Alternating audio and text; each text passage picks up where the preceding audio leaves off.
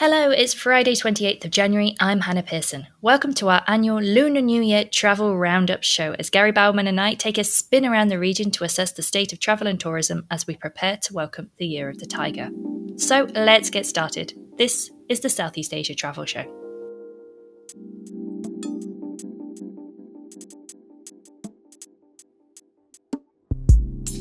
Hello, wherever you are in the world, and thanks for listening in. So we are about to embark on the third successive Lunar New Year season, or Chinese New Year, or Tet if you're in Vietnam, to be impacted by COVID-19. Today, we'll tour vicariously around Southeast Asia to check out what is and what isn't happening in travel and tourism.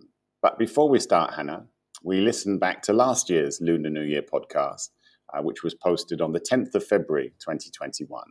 And the issues we discussed were quite similar, weren't they? There were some things that obviously were slightly different, but many of the actual topics that we discussed, we're probably going to be talking about the same today. Now, I picked out 5 quotes from that particular episode. So let's go through those and see what you think of those. The first one was from me. And I said, most countries in our region set annual visitor targets. And if you can get off to a good start during the Lunar New Year in January or February, it kind of sets the scene for the year ahead. Or it used to. I guess we're still in that scenario this year. Yeah, absolutely. We are, aren't we? International travel is going to be, well, I think we all know realistically it's not going to be what it was. It's not going to be 2020 levels or even 2019 levels, definitely not. And we're not going to see these Chinese tourists, are we, coming in, who we might normally expect to see in Southeast Asia at this time. That's absolutely true. They certainly give a boost to the tourism industry, as we said at the beginning of the year. The second quote was from you, Hannah. You said, this year, Chinese New Year means domestic travel only, but in future, we hope it will incorporate inbound and outbound travel once again. However, even in domestic travel in Southeast Asia, it is really, really limited for the holiday this year. It's a pretty pessimistic scenario. Now, that was 12 months ago. How do you look back on that? Yeah. A Groundhog Day, isn't it? I mean, it's again, isn't it? Like I was just saying, this year it is all about domestic travel. This time we are in a slightly different place. So when I was listening back to our podcast from last year, actually a lot of domestic travel over Chinese New Year couldn't happen because last year we started to see this surge from the beta variant, and that disrupted travel in certain places. So domestic travel wasn't really permitted interregionally or interprovincially. This year, that's different. No country right now, except for the Philippines, really has these restrictions on domestic travel. So it's a little bit more optimistic, but pessimistic if we're saying, it's only limited to domestic tourists once more, isn't it? And then at the end of the show last year, we looked forward to this year. And there's 2 quotes here. One from me. I said, in terms of Chinese New Year next year, i.e. 2022, we might still be looking at domestic travel only. And you said, COVID-19 is still going to be with us for Chinese New Year 2022. And will people take the risk of traveling overseas or decide to stay home? Well, I guess we got that right. The COVID-19 obviously is still with us. We are looking at domestic travel. The issue of whether people would have traveled if they were able to is kind of moot because there isn't really much international travel in the region. So, how do we kind of sum that up, Hannah? Yeah, I mean, it's very similar, isn't it? Looking in our crystal ball to 2023, we could probably say very, very similar lines, right? Is domestic travel going to be the only travel open for Chinese New Year 2023? I mean, I hope not. We are starting to see this movement, and I think we'll talk about that a little bit later on. But it's always a question mark, right? I think the thing about the pandemic has shown that the unexpected happens, and you just can't bet on anything, can you? That's really true. The volatility of the virus, we still don't know what turn this will take next. I think, as we were saying just off air before we came on, Hannah, really at the moment we can only plan quarter by quarter. I think governments can only really plan quarter by quarter. There have certainly been some learnings over the past year. We've certainly had vaccinations, we've had booster shots. Governments do seem to have turned away from this blunt tool of lockdowns, but we still have quarantines with us. So there's a lot to iron out over the coming months. But as you said, Hannah, there does seem to be the political will now to try and get things moving. And the political will is basically generated by economic necessity. All countries in the region need to get their economies regrowing again, and having them more open and accessible is part of that. So yeah, hopefully we will start to see some movement. But at the moment, it's going to be slow progress, I guess. Yeah, absolutely. So let's move to the present then, shall we? And I mean, let's kick it off by talking about Chinese New Year and what that means for the region. So, as we have said in past podcasts, normally Chinese New Year, peak time really for the Chinese outbound market to come into Southeast Asia in particular. I remember, Gary, you saying on the podcast last year, it's traditionally because they tend to choose more short haul, more medium haul destinations. So Southeast Asia kind of ticks that box. They tend to go to Europe for the October Golden Week later on in the year. And of course, there's no Chinese outbound tourists on the horizon. It is domestic. But as I was saying, we are in a better position than we were this time last year, I think, for sure. There are far fewer domestic travel restrictions. So we should see this pick up in domestic tourism, which hopefully will provide a nice boost to go into 2022. Yeah, I 100% agree with that. We'll do a country roundup in a few moments, but it does seem that there is, positivity for domestic travel throughout Southeast Asia for this holiday. Cases are rising. That is one of the things we have to be aware of. The Omicron variant is starting to stamp its presence across the region. We're seeing cases rising, Singapore particularly, Vietnam for sure, Malaysia as well. Philippines has quite a high number. But it does seem that governments are treating Omicron and the rising cases very differently than they did to Delta. So as you said a minute ago there, Hannah, we're not seeing the restrictions that we saw last year. It's just coming down to, what kind of travel are people going to do this year? Are they mostly going to see family and friends? Are they both getting out of the cities just to go back and spend the time with family and friends? Are they traveling domestically? In some countries, people are running out of ideas in terms of what they can do. The bigger countries, of course, not. If you're in the Philippines or Indonesia, there's just so many options. But here in Malaysia, the options for domestic travel are relatively limited, given the fact that that's all we've had for 2 years. So I have a feeling that once the borders do reopen, there will be a surge of activity whenever that happens, or however that happens. We don't really know how the borders will be reopened, whether that will be gradual. Sitting here now compared to where we were a year ago, the immediate future does look a little bit more optimistic. Yeah. I mean, you made a great point there, I think, with regards to people traveling back home and whether they're going to do that or whether they're actually going to take the public holidays and go traveling. Because, of course, this, last year, Chinese New Year reunions were pretty much cancelled across the region. So this will be, a big occasion for people to be able to go home and celebrate and reunite with friends and family. So that could change travel patterns. People may well just choose to, yes, travel back home, whether that's perhaps by flight or they self-drive, and then just hang out with their family. And, this family time, I think everybody has really grown to appreciate it, particularly if you are living in a different town to them, living in a different state, and you've not got to see each other very much the past year. 100% agree with that. Now, we'll come on, as I said, we'll come on country by country in a moment. And there does seem to be calls within the travel industries in each country in our region, much, much louder calls now to get borders reopened, to get travel moving again. Last week, we saw the annual ASEAN Tourism Forum, where the tourism ministers from the 10 countries got together and said the things that they usually say, the fact that they're looking towards reopening ASEAN as a travel corridor, to reboot regional travel. And the statement they made said, the ministers noted that every possible coordination and cooperation will be provided so that the reopening process will be gradual and steady. We've heard this before, Hannah. We've heard this a lot. The machinery of governments in individual countries is very, very slow. The machinery across the region is even slower. But I guess the key terms there that they said in their statement was the reopening process will be gradual and steady. So it does look like there's not going to be huge, quick movements. What do you think of that? Yeah, it's not going to be a big bang opening. But do you know what? I think we would be so surprised if ASEAN suddenly overnight announced an ASEAN travel corridor and free movement between all the different ASEAN countries that we'd probably fall off our chair, I think. So it's, like you say, it's kind of expected. Every time all these ASEAN ministers get together, they always say these things. And of course, they make sense. In theory, of course, it makes sense to reopen ASEAN to other ASEAN countries, not only from a tourism perspective, but just from a business perspective, all the countries are so interlinked.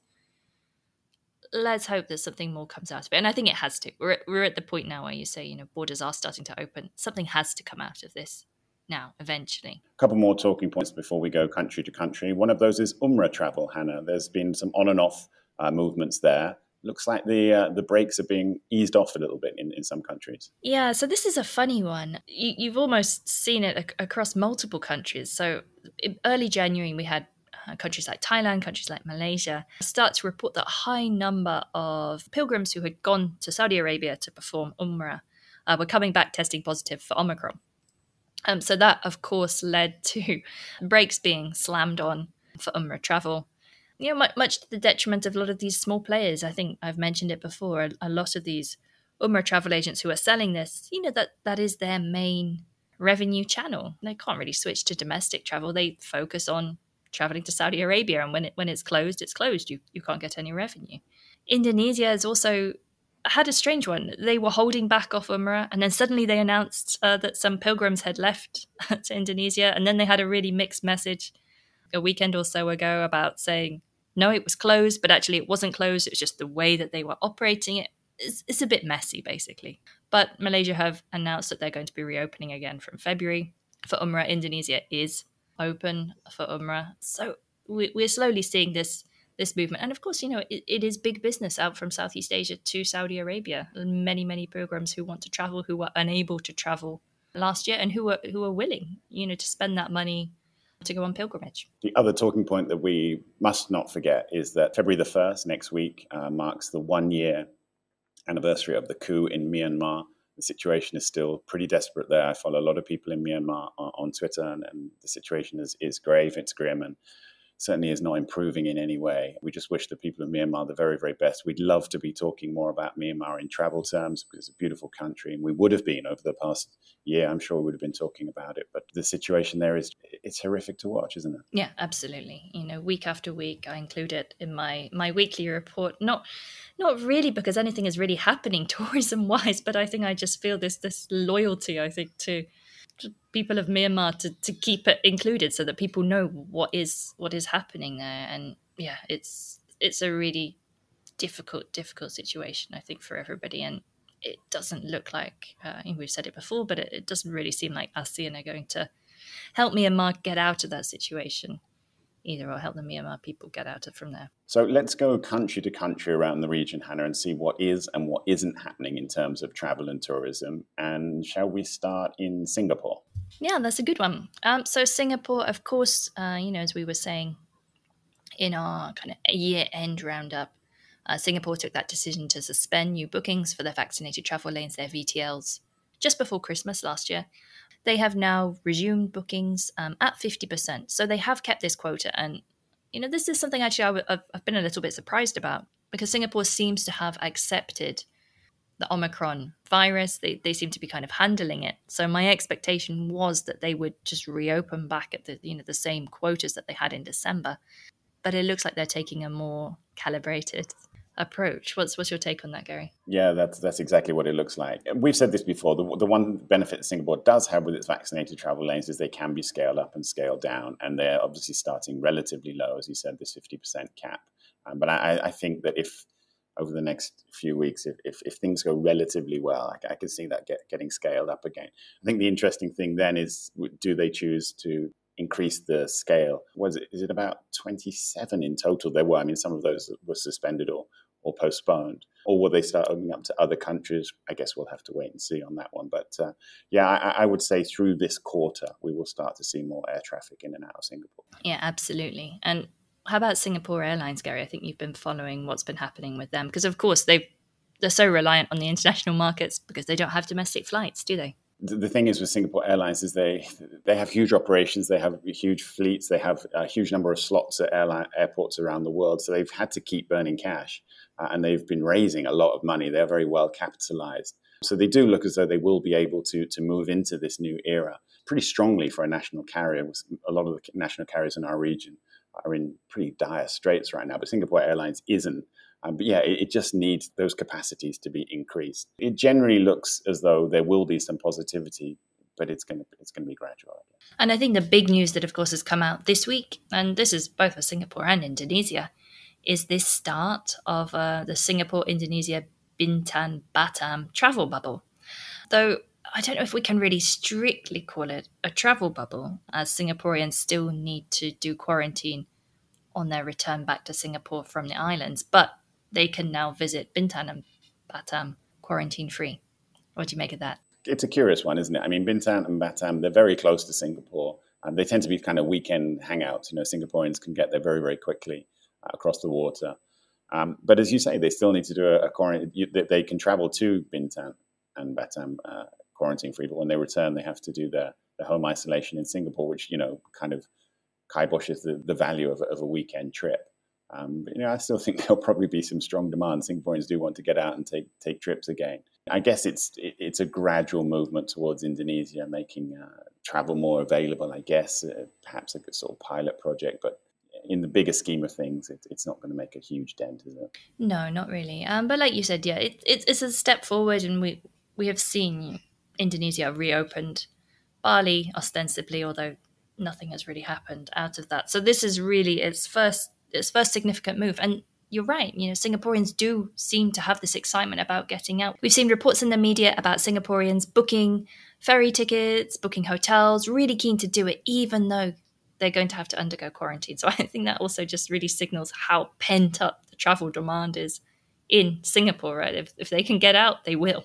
They just need to get out. Yep, agree. And probably the biggest news for inbound travel to Singapore, this is great news, is that the Formula One Grand Prix is set to return for the first time since 2019. The race weekend is the 30th of September through the actual race day is on this Sunday, the 2nd of October. That's a great event. It's a street race, one of the best Formula One events in the world, one of the best sporting events in Southeast Asia. Very, very popular, attracts a lot of people to come and visit. We don't yet know what the requirements will be in terms of traveling to that event. But it's great news that it's coming back, and it's coming back for another 7 years. Singapore has signed another 7-year contract. So the Formula One Grand Prix is returning. And I think that's a real big boost for everybody in the region because it's such a popular event. Yeah, absolutely. I was really pleased to see that news, and I think that's going to be great for Singapore. So should we move on to Thailand? Thailand, of course, very similar to Singapore. At the end of the year, they had suspended new applications for the Test and Go scheme. And similarly to Singapore, they are now set to reopen that from the 1st of February. So it's going to be slightly different. You need to undergo 2 PCR tests instead of just 1. And the logistics are going to be a little bit more complicated there, I think. But it's a go again. And so what that really signals, I think, is, this change in attitude towards Omicron. Like you were saying, Gary, governments don't seem to be reacting quite so harshly. They seem to feel like it's under control enough that they can reopen the international borders. Yeah, I mean, the Thai government is even now talking about this word endemic, which has so many different interpretations, but they're now talking about, they may even start to remove a lot of the actual protocols in terms of mask wearing, that kind of thing, in the coming weeks and months, really, really going forward to with their economy in a kind of way, I guess, compared to the UK perhaps. But yeah, Test and Go is back. As you said, there are different protocols around it, but it's basically the same quarantine-free entry into the country. Starts from February the 1st for applications. Thailand's also introducing its 300 Thai baht tourism fee. I think that starts in April. Is that right? Yeah, I think that's meant to be April. And of course, there's always the usual. I mean, this is an idea that the Thai government have had for a while, introducing this tourist fee. It's been 500 Thai baht, now it's 300 Thai baht. It's for different purposes. The purposes seem to shift each time. In the general scheme of things, will it put tourists off coming? Probably not. It's not really a huge amount. I think just the question mark is around how will they collect it. I think the airlines really want clarity from the government about how the government is planning to implement that, particularly for airline tickets. And just really, will it start when it actually slated to start? I mean, obviously, there's a lot of pushback from people like Thai Hotels Association and everybody else saying this is the wrong timing. We're just trying to recover tourism now and you're putting on this additional fee. But overall, I mean, I don't see it dampening tourism demand to a huge degree. Yeah, you can't really talk about Thailand without an update on the number of tourists they're looking for this year. And one of the economic think tanks, which advises the government, said that this year they think there will be a maximum of 5 to 6 million inbound visitors to Thailand this year. I think the previous numbers were somewhere around 10 million, but they think because the Chinese tourists won't be coming back this year, that will depress the overall figure. So 5 to 6 million. Let's see how that changes across the next few months. Yeah, I love a good target from Thailand. I've seen a lot more optimistic scenarios than that. Optimism is the word in the Philippines right now, Hannah. What's happening there? Yeah, that's a good segue. So yeah, news from this week that the Department of Tourism secretary is now asking the government to reopen the Philippines to vaccinated international travellers. So they almost did this last year, if you recall. They were going to open up to fully vaccinated travellers from their green list who had a visa-free agreement from the Philippines, if you can follow all of those different conditions. And they are looking to perhaps do something similar. So she was talking about a timing, March, April. They are not always, the DOT in the Philippines are not always in the press really pushing for this, reopening internationally. They're always talking a lot about developing the domestic market. So I think if they are now in the press talking about this and kind of giving a timeline, I think that there must be a lot going on behind the scenes. And hopefully we could see that happen. That would be fantastic, wouldn't it? Yeah, it's a race, isn't it? It's quite clearly a race. Thailand has announced that it's reopening. Philippines now says that it wants to reopen, as you said, maybe in a couple of months' time. And let's move next to Vietnam, where pretty much the same discussion is ongoing there as well. Yeah, exactly. Moving on to Vietnam, where the tourism minister has proposed along similar lines. He wants Vietnam to be fully reopened to international vaccinated travellers by the end of April. And that's being supported by lots of tourism businesses this week. I think airlines and major tourism companies have signed letters to the Prime Minister urging them to do that, urging them to announce their reopening plans in February. Yeah, absolutely. So it looks like 30th of April. There's a slight subtext to this, of course. Vietnam is hosting the Southeast Asia Games in May this year. So that's kind of setting the framework for when Vietnam wants to open. I think it would have done this anyway, but that's kind of probably created this urgency to get everything moving. But as you said, the interesting thing I think coming out of Vietnam is the fact that even if that is going to be the date, that they want to get all the processes and the announcements in place quickly so that the industry can prepare. Of course, the organizers of the games can prepare, and also anybody who's coming to participate in those games as well can prepare and to know exactly what situation will be in front of them when they arrive. It's great news. And as I said, I think it looks like Thailand, Philippines, Vietnam, there is now this race to reopen. And we move next to Malaysia, where we are, Hannah. And similar talk this week as well. There's talk of easing up on some of the protocols that are in place here. We now no longer will have to have our temperatures taken when we go into any kind of venue, whether that's a restaurant, an office, a hotel, or whatever. That's going to be relaxed. It looks as though we may be moving towards having our borders open to some degree. I took part in a webinar this week called Exchange Malaysia, which looked at the business events scenario. And the CEO of the Malaysia Convention and Exhibitions Bureau was the keynote speaker. And he noted how he's been traveling recently trying to promote Malaysia as a business events destination. He said he's been to conferences in Colombia and in the Netherlands. And he made a very specific point that in both of those countries, he didn't have to quarantine when he arrived, but he did have to self-quarantine when he returned home to Malaysia. And he's a pretty influential figure. And when you have somebody like that saying it in public, you kind of think that there is movement afoot. Yeah, I think that there is, isn't there? And, like you said, the Prime Minister has hinted at this. And I think Malaysian border reopening, I really feel that this is going to be very strongly linked to the booster dose vaccination percentage. I think it's going to be very similar to how they decided to reopen domestic travel. They're going to put a target and say, okay, when our adult population is 80% vaccinated with booster doses, then we'll reopen the international borders. I can see some kind of target like that being set. And hopefully it comes sooner rather than later, right? Yeah, 100% agree with that. I think there will be a definite correlation between that. Malaysia has to be given certain commendations for the way that it ran its vaccination program last year, the way it's run its booster program over recent months has been very, very efficient. It does seem there's a huge take-up for these booster vaccinations. So I agree with you. I think the situation is very, very different in this country than it was 6 months ago. And I think it's getting ready to reopen. What that actually means, how it will be done, we don't know. But yeah, I would agree that there's going to be some movement this quarter. God, I hope so. Just from a personal point of view. Of course, in Malaysia, we've also had the kind of surprising news, I suppose, that 2 new airlines have also been approved. So we have SKS Airways, who will be flying Very short haul, so they're flying right now from Subang, so that's from Kuala Lumpur to Pankor Island, and they're planning to fly to some of the other islands. And we have My Airline, which has also been approved for an air license. I'm not too sure on the launch date for that yet, and that's again it describing itself as a ultra low cost carrier.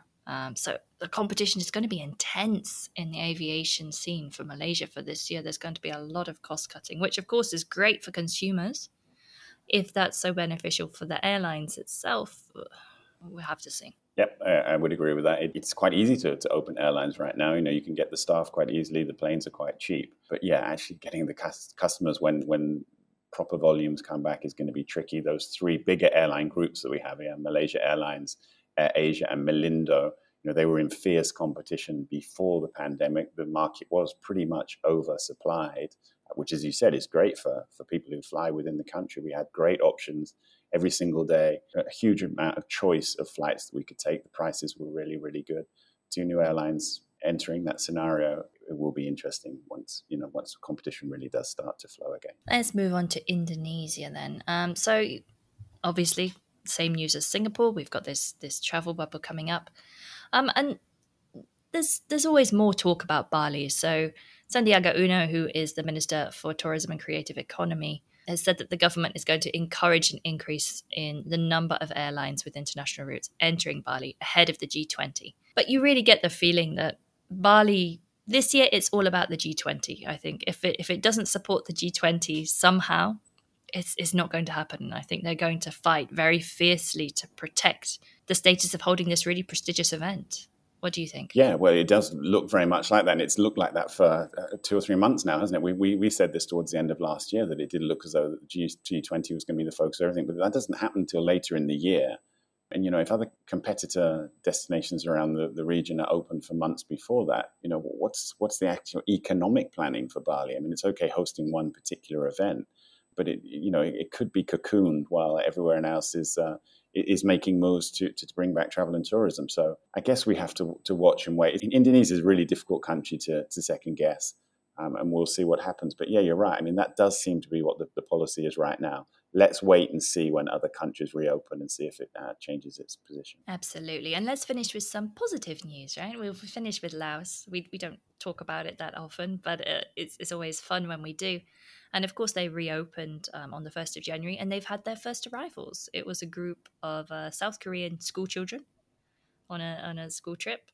But finally, they did it. They reopened. They have international visitors. I mean, from what I've seen, I think it still doesn't look like they have a huge flow of inbound travelers right now.